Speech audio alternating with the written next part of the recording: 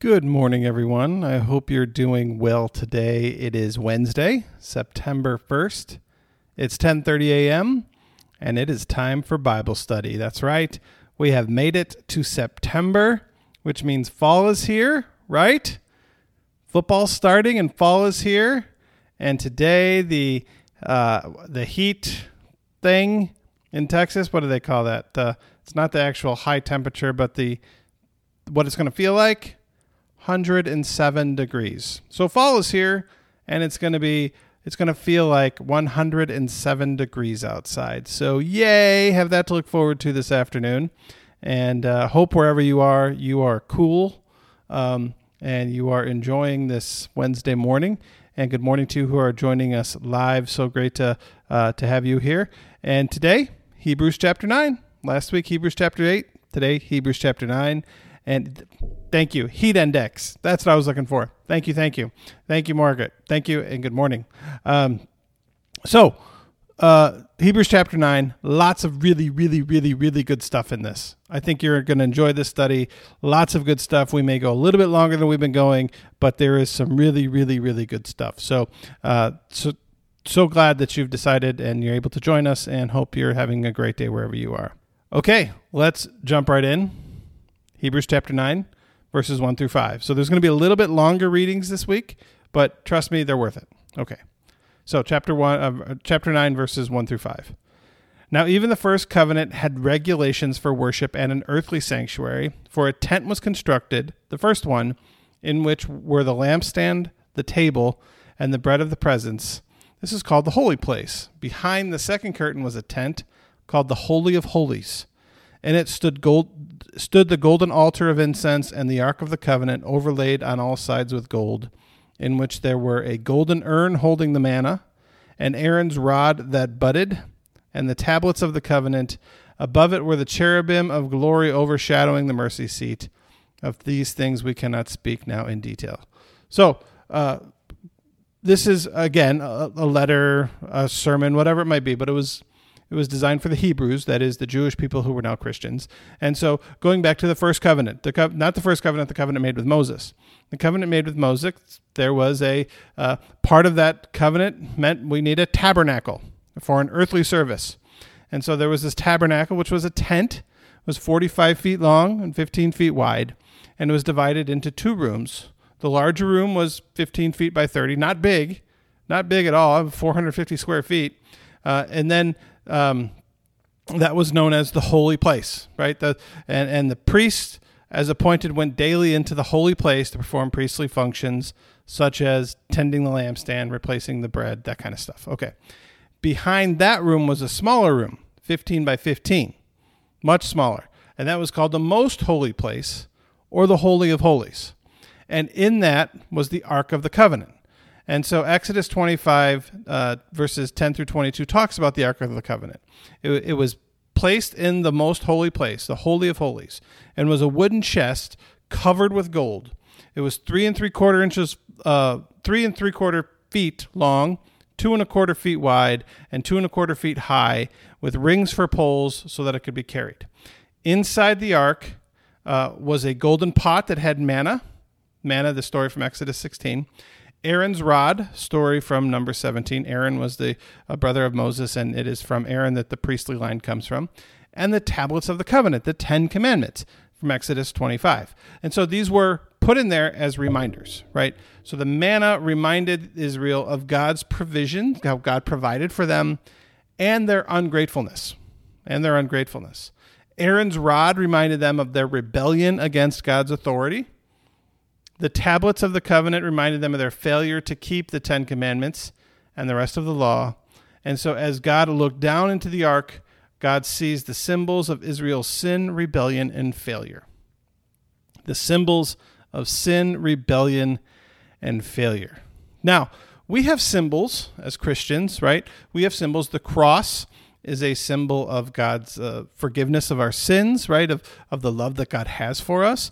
And we have baptismal candles.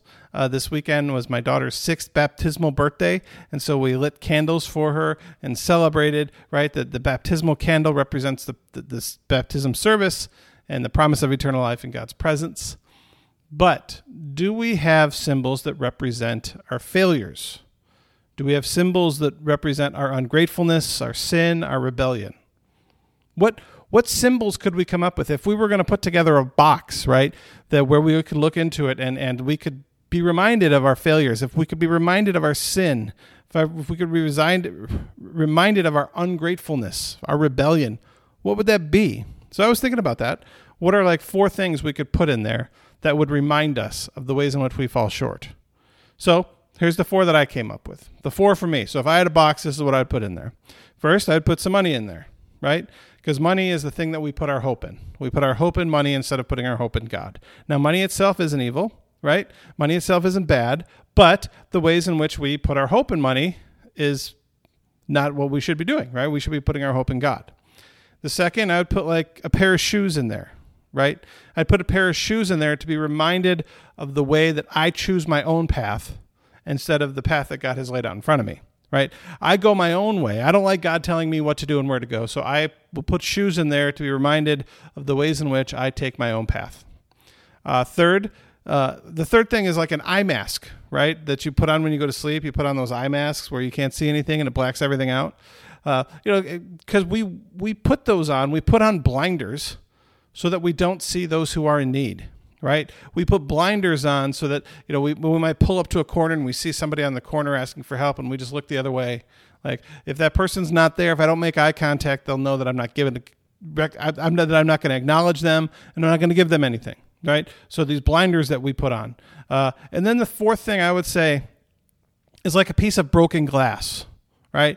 Maybe not a sharp piece, but a piece of something broken, right? Maybe a plate, a broken something that is broken.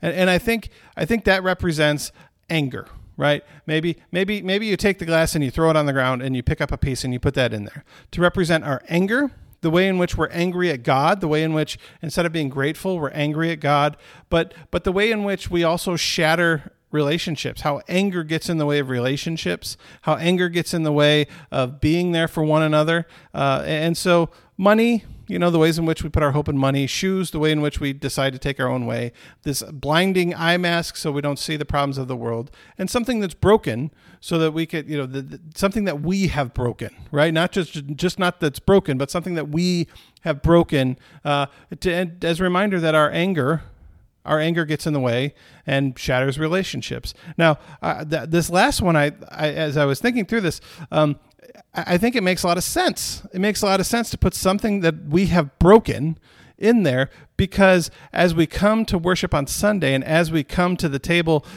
with our hands out and the bread is broken in Holy Communion, the body of Christ is broken for you, we have this image of being put back together as a community, as our relationships being put back together and made whole, not through the broken body of Christ, right? Through the brokenness of the body of Christ, we are put back together in ways that, even our own anger, the ways in which we break things, how God pulls us back together. I think it's a really powerful image for me. Anyway, but so money, shoes, an eye mask, broken glass, something that we've broken in our anger.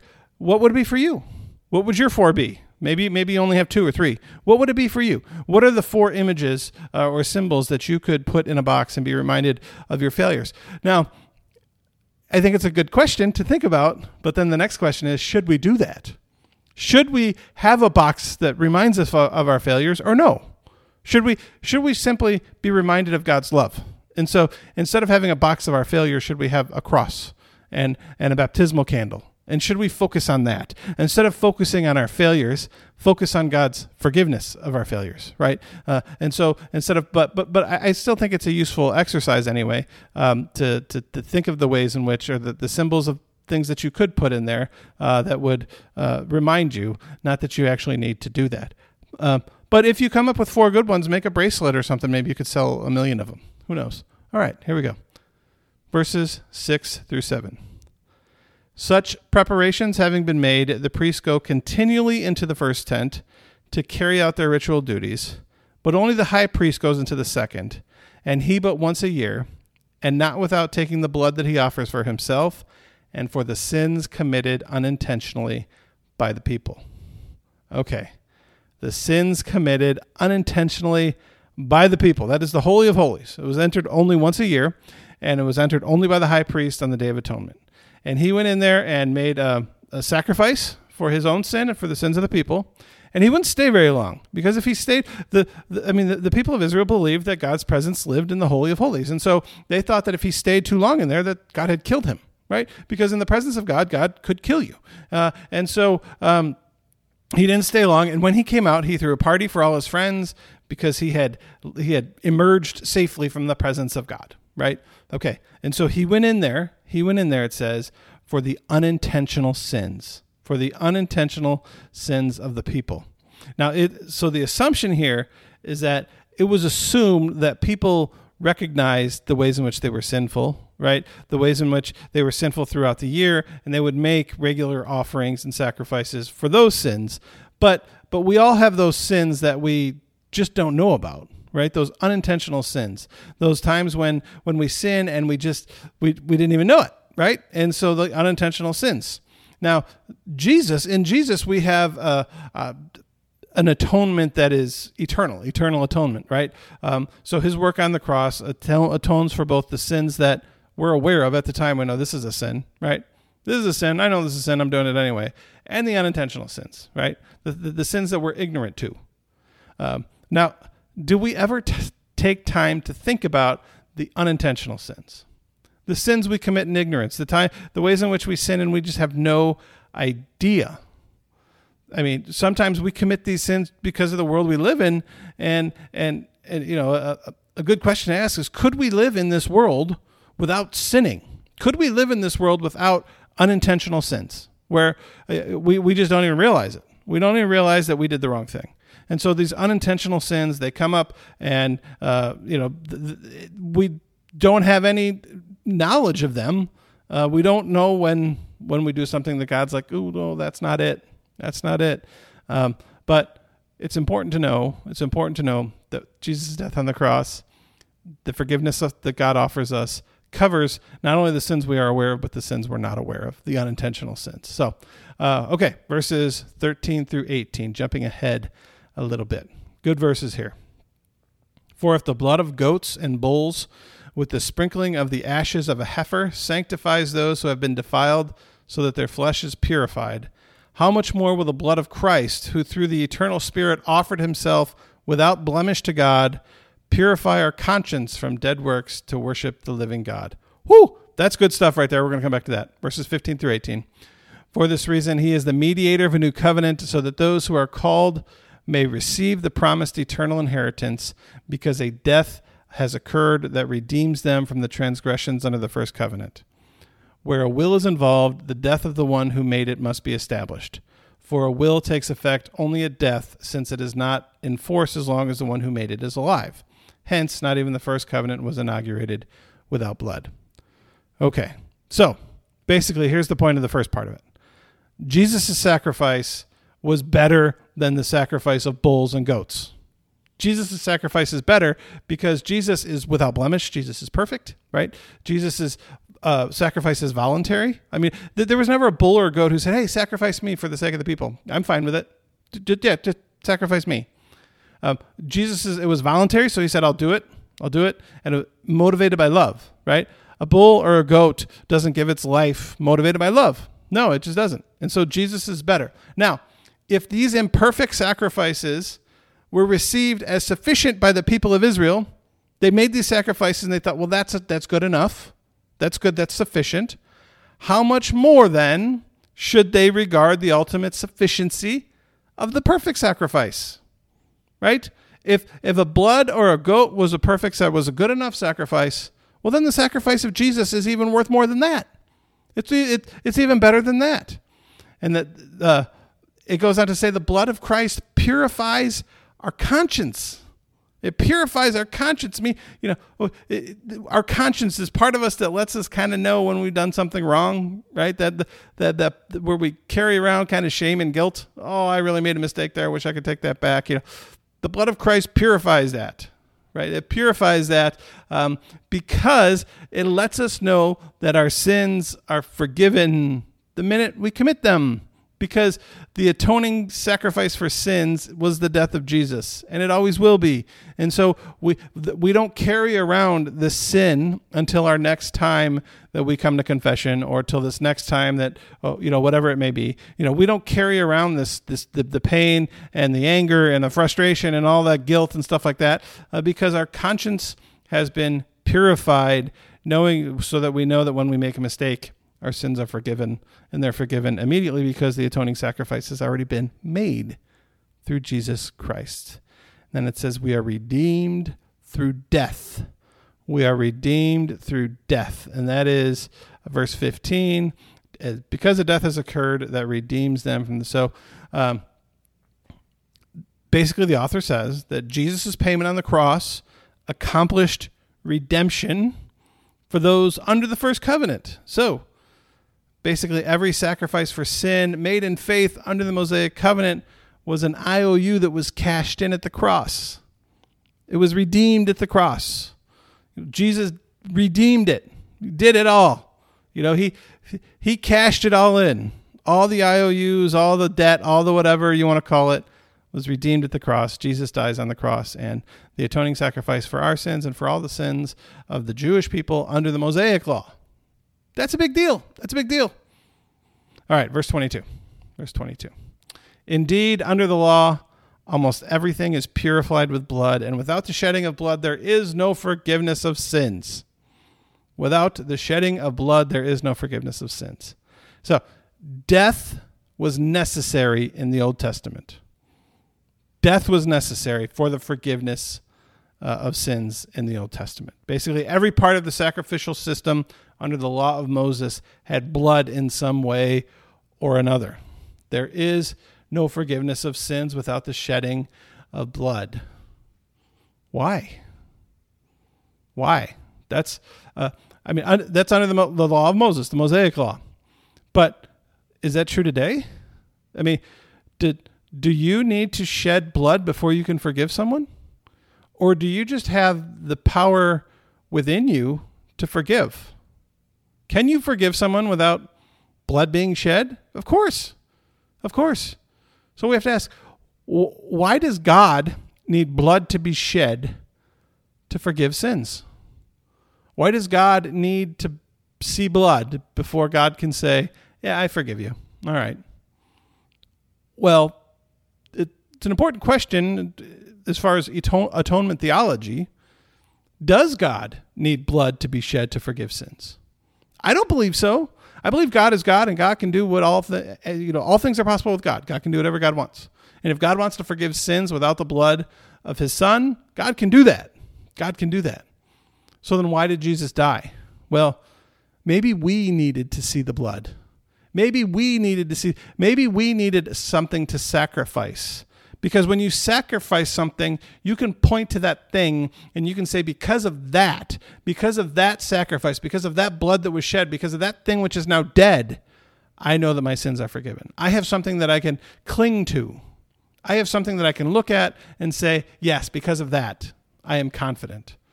And so maybe Christ died for that purpose, so that we could have something to look at, so that we could look at this cross over here behind my shoulder. When we see the cross, we can be reminded of how much we're loved, what God was willing to do for the sake of our forgiveness and salvation. Maybe that's what it is. Okay, last part today, verses 24 through 28. For Christ did not enter a sanctuary made by human hands, a mere copy of the true one, but he entered into heaven itself, now to appear in the presence of God on our behalf. Nor was it to offer himself again and again, as the high priest enters the holy place year after year with blood that is not his own. For then he would have to suffer again and again since the foundation of the world. But as it is, he has appeared once for all the end of the age to remove sin by the sacrifice of himself. And just as it is appointed for mortals to die once, and after that the judgment, so Christ, having been offered once to bear the sins of many, will appear a second time, not to deal with sin, but to save those who are eagerly waiting for him. Okay, good stuff here. So, just as certainly as we die once and then face judgment, So Jesus only had to die once to bear our sins. So Jesus does not die over and over and over again. Jesus does not suffer over and over and over again.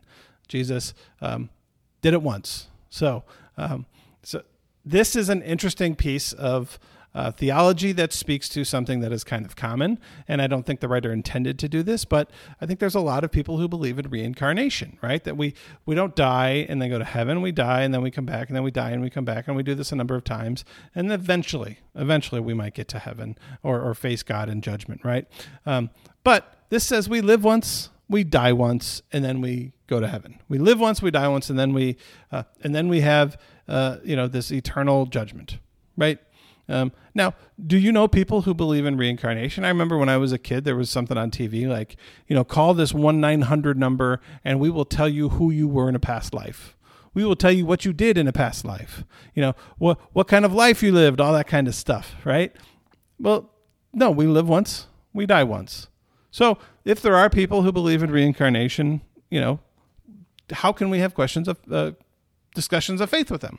I think it's an important thing to think about. It says that Jesus lived once, Jesus died once. Jesus is not going to die over and over. We live once, we die once. We're not coming back. We're not coming back. So then it says Jesus will appear again, not for sins, though, for salvation, to save the people who are waiting for him. So apparently, Jesus' first time here came to deal with sin.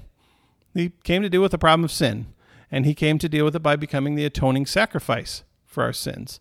But now, having dealt with the problem of sin, the next time Jesus comes, he comes for salvation in the sense of rescuing the people, the faithful people who are eagerly awaiting his return, who are excited about his return. So we all always have to ask, are we excited about the return of Jesus? If Jesus were to come today, would we be excited about it?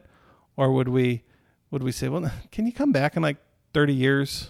Can you come back in 50 years? Can you come back at a different time? Just not a good time right now. Or are you excited about it? Just some things to think about. So there's Hebrews chapter 9, some good stuff in here, reincarnation, sacrifice, all those great things. So hope you enjoyed it. Hope you learned something. And we will close with a word of prayer. Dear God, we are grateful for the sacrifice of your Son. We are grateful for the blood which was shed on our behalf. We pray that as we live, we would be forever grateful of the sacrifice that was made, that we would live lives that reflect the love that you have for us. We pray for those who are recovering from the recent hurricane. We pray for those who are dealing and battling with COVID and trying to help those with it. We pray for strength. We pray for guidance. We pray for comfort. We pray for grace. In Jesus' name, amen. All right, everybody, have a wonderful day, and we will see you next week, Hebrews chapter 10. And until then, stay safe and talk to you soon.